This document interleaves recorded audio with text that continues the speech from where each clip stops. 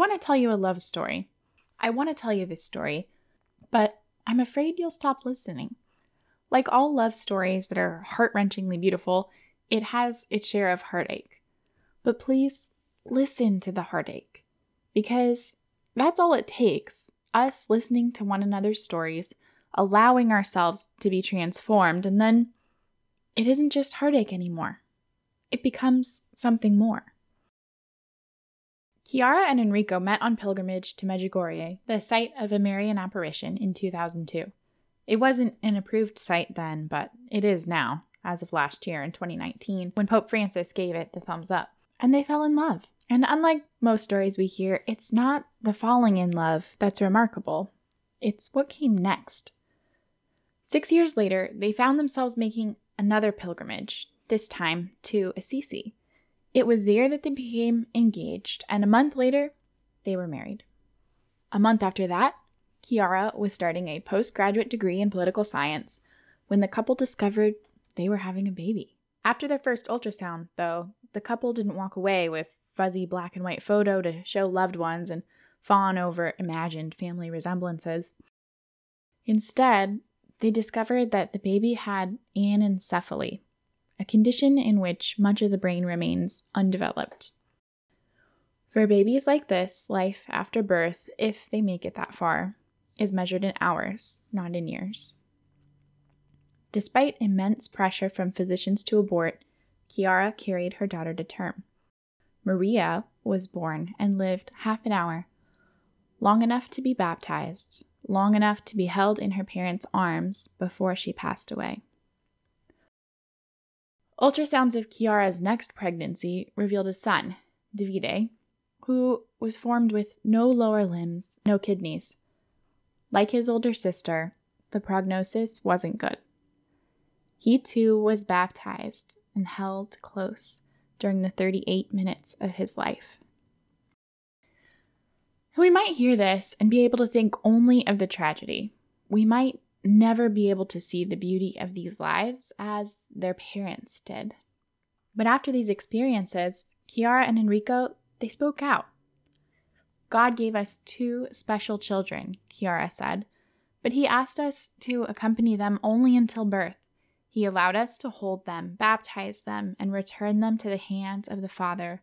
There was a peace and joy that was unlike anything else we had experienced. We don't hear stories like this. And when we do, it's so tempting to think, what was the point? Did they matter? Wouldn't it have been better for everyone to avoid their existence? And that is the impetus behind doctors pushing for abortion. It's an impulse to protect. Except, we aren't that fragile. Parents, especially mothers, are fierce. And given the chance, we don't crack. We don't crumble. We rise and we protect. On this episode, we hear about the powerful love parents have for their children, a love that overcomes difficult diagnoses. What do we do when things get hard? How can we insist that every life has value? I'm Samantha Stevenson, and this is Brave New Us. The message that we might be communicating is that we wouldn't want them around. If we could have prevented them, we would have. We don't talk about a pencil and say, well, it's inherently good or it's inherently evil. We all are given this gift of suffering, this moment where God is asking us to walk closer with him, to cling to the cross. It's pain and it's suffering and none of us get out of it. We're at a point where we're trying to get to a perfect generation. That puts an insane amount of pressure on people to earn or deserve their place. We are dealing with not simply shaping a life, but actually shaping the person. We have the power to change our genetics, but should we? And how might using this power change who we really are? This is Bioethics in the Light of Faith. Welcome to Season 1 of Brave New Us.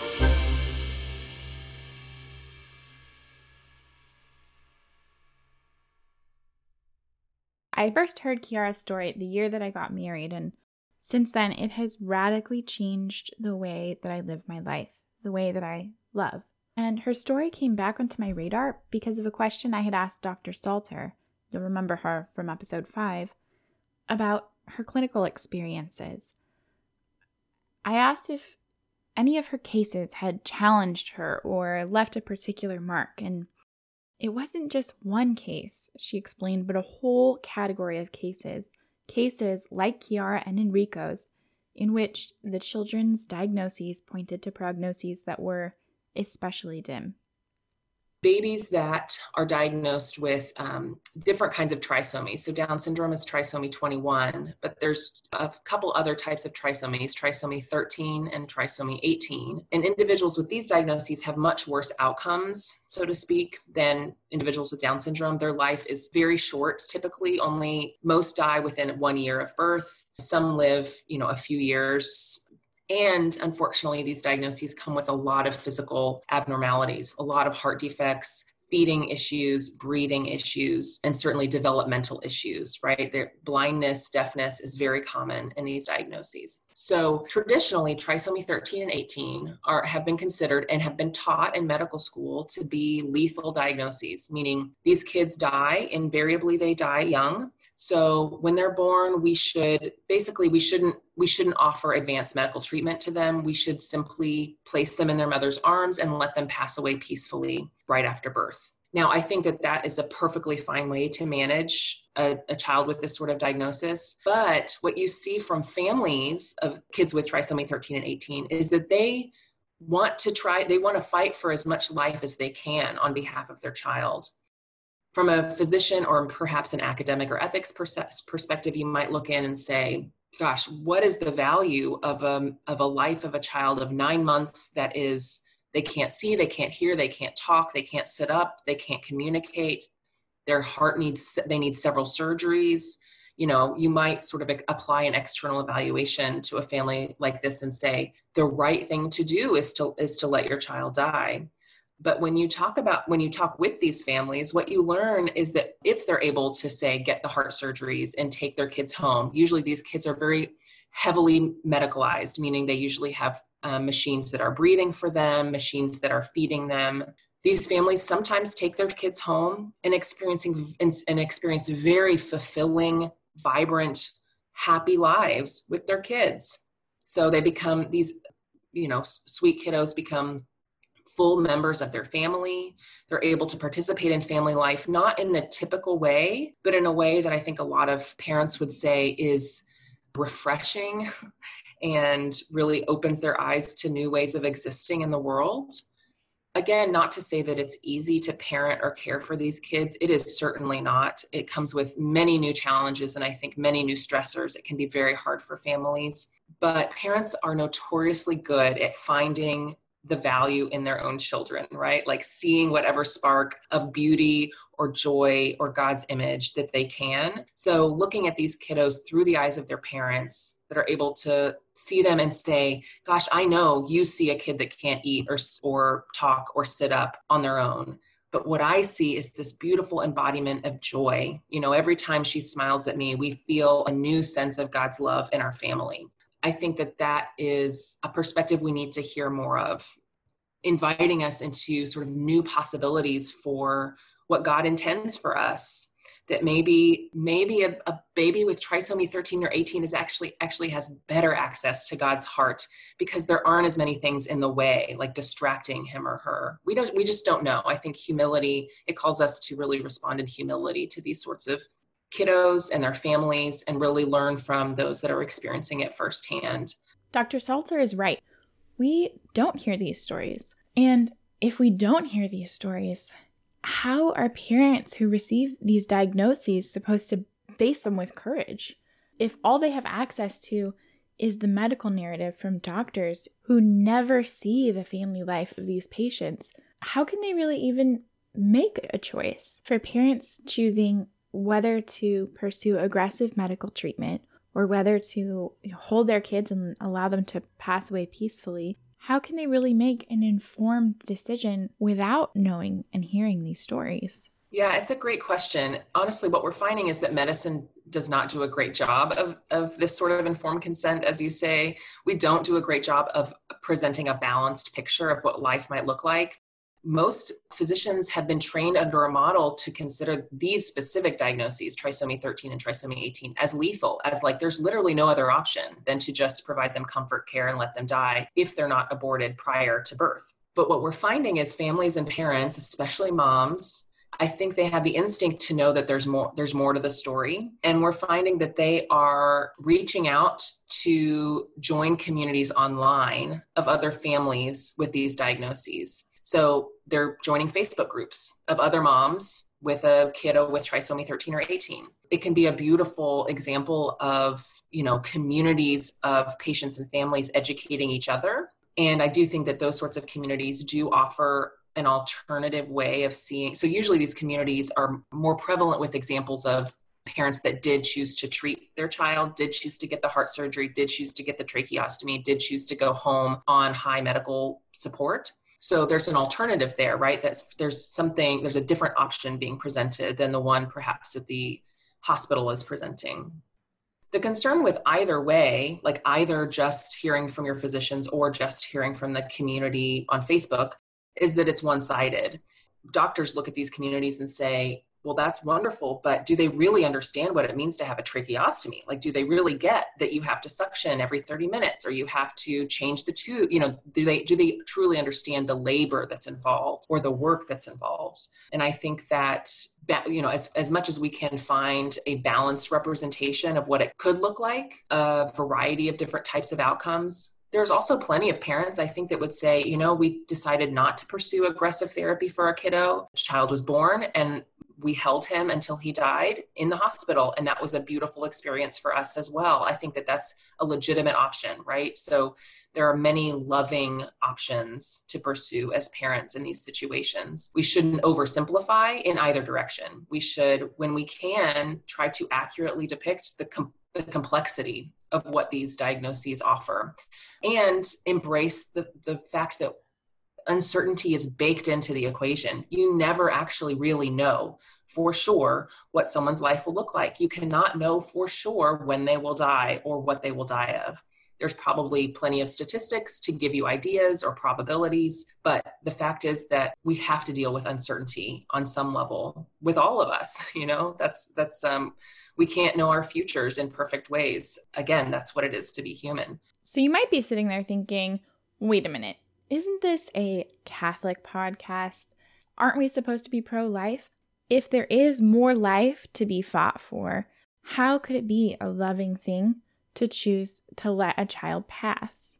That is the harder option for parents to pursue, for sure. Parents are trained and they have the instincts to, at all costs, protect the life of their child. So that will always be what feels more loving to them, is to fight for every last day, for every last possible treatment. And that usually is the default for most parents. The ways in which comfort care or palliative care or hospice care can be loving, I think, is acknowledging the experience of the child. So again, sometimes these children are very comfortable at home and can really experience love from their families. And sometimes most of their life is spent in an ICU bed, apart from their families, hooked up to a lot of uncomfortable and painful machines. And that, I think, is the perspective that physicians especially, and nurses especially, actually, I think in terms of bedside experience, you should talk to nurses more than doctors. And they will say, gosh, we don't know what they're experiencing, but they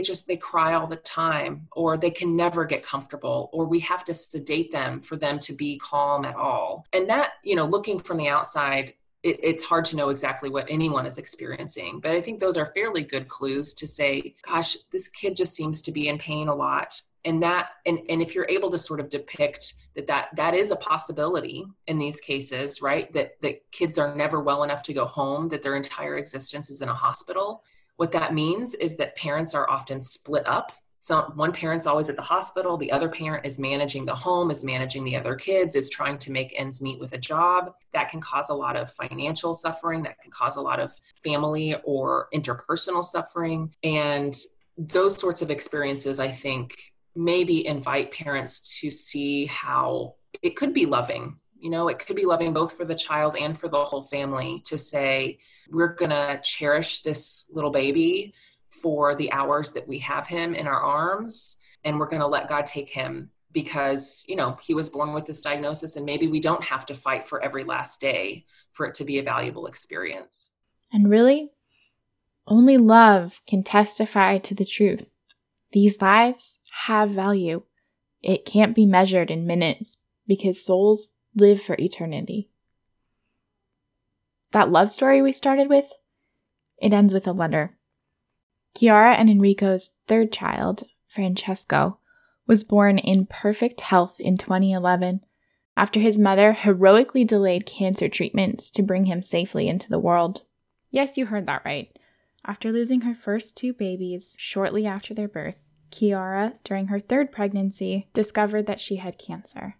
And so, out of love and concern for her child, she delayed her cancer treatments until after her pregnancy. Before she passed a year later, she wrote him this letter. Dear Francesco, today we celebrate your first birthday, and we're asking ourselves what we can give you that will last through the years. So we've decided to write you a letter. You have been a tremendous gift to us in our lives because you have helped us look beyond our human limits. When the doctors wanted to scare us, your life that was so fragile gave us strength to go forward. For what little I have learned during these years, I can tell you only that love is the center of our lives. Because we are born from an act of love, we live for and to be loved, and die to know the true love of God. The goal of our life is to love and to be loved, always ready to learn how to love the others as only God can teach you. Love consumes you, but it is beautiful to die consumed. Exactly like a candle that goes out only when it has reached its goal. Anything that you do in life will make sense only if you look at it in view of eternal life. If you are truly loving, you will realize this from the fact that nothing belongs to you because everything is a gift. As St. Francis says, the opposite of love is possession. We loved your brother and sister, Mary and David, and we love you knowing that you all are not ours and that you all were not for us. And this is how it should be for everything in life. Everything that you have never belongs to you because it is a gift that God gives you so that you can make it bear fruit. Never be discouraged, my son. God never takes anything away. And if he takes away, it is because he wants to give you so much more. Thanks to Mary and David, we are even more in love with eternal life, and we have stopped fearing death. God has taken from us only in order to give us a heart that is bigger and more open to welcome eternity in this life. In Assisi, I fell in love with the joy of the friars that live believing in God's providence. So I asked the Lord for the grace to believe in this providence that they spoke of, to believe in this Father that truly does not make you lack anything. Brother Vito helped us on this journey in believing this promise. We got married without anything, but we put God in first place and believed in the love that he asked us to. By taking this big leap, we have never been disappointed. Your name is Francesco because St. Francis changed our lives, and we hope that he can be an example also for you. It's beautiful to have examples of lives that remind you that you can expect the greatest joy already on this earth with God as our guide.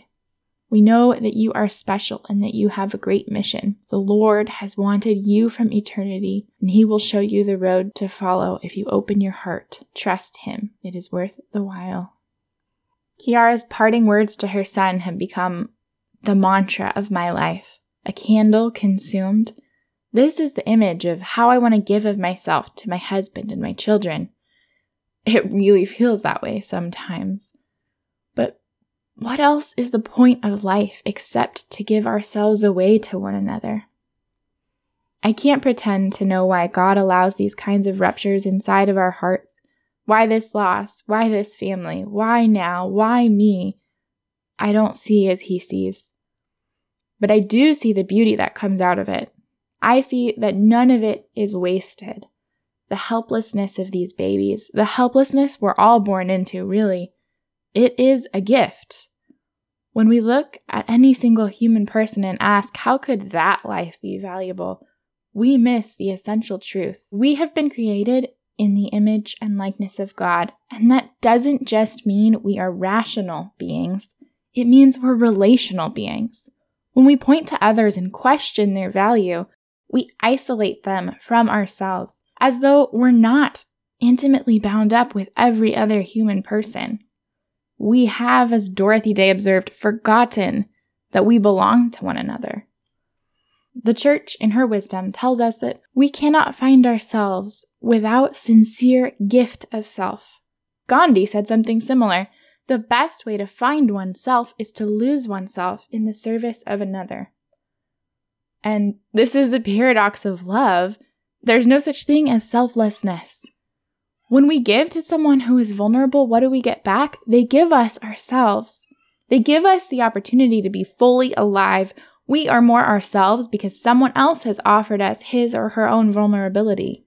Yes, this is about dignity and justice, but it is also about healing something very broken inside our own souls. We all know this lie that getting or obtaining anything can fulfill us or close up the holes inside of us.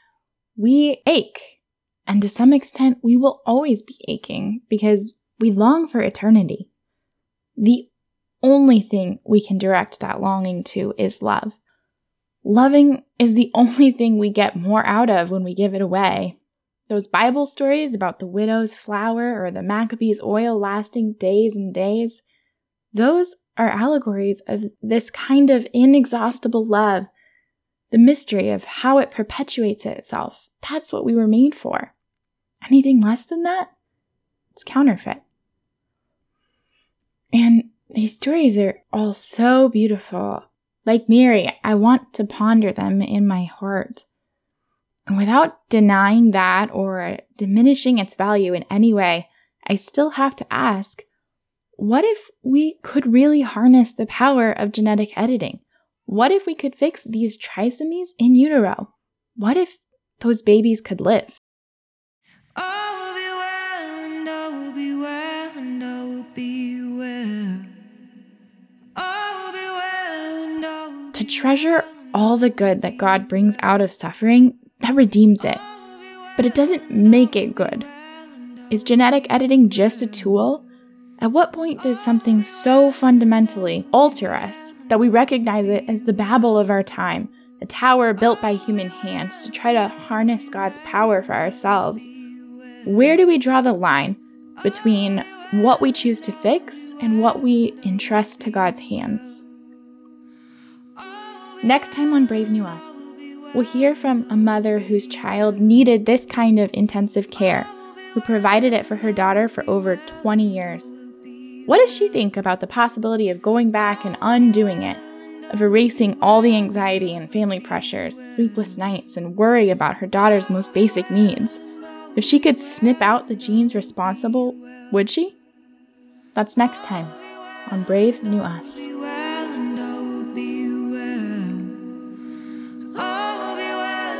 This episode of Brave New Us is written and produced by me, Samantha Stevenson.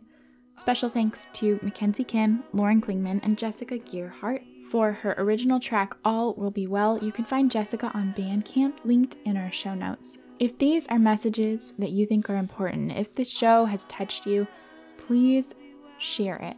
I firmly believe the world needs these messages, and I hope you do too. Help us spread the word. God bless you, and thank you for listening.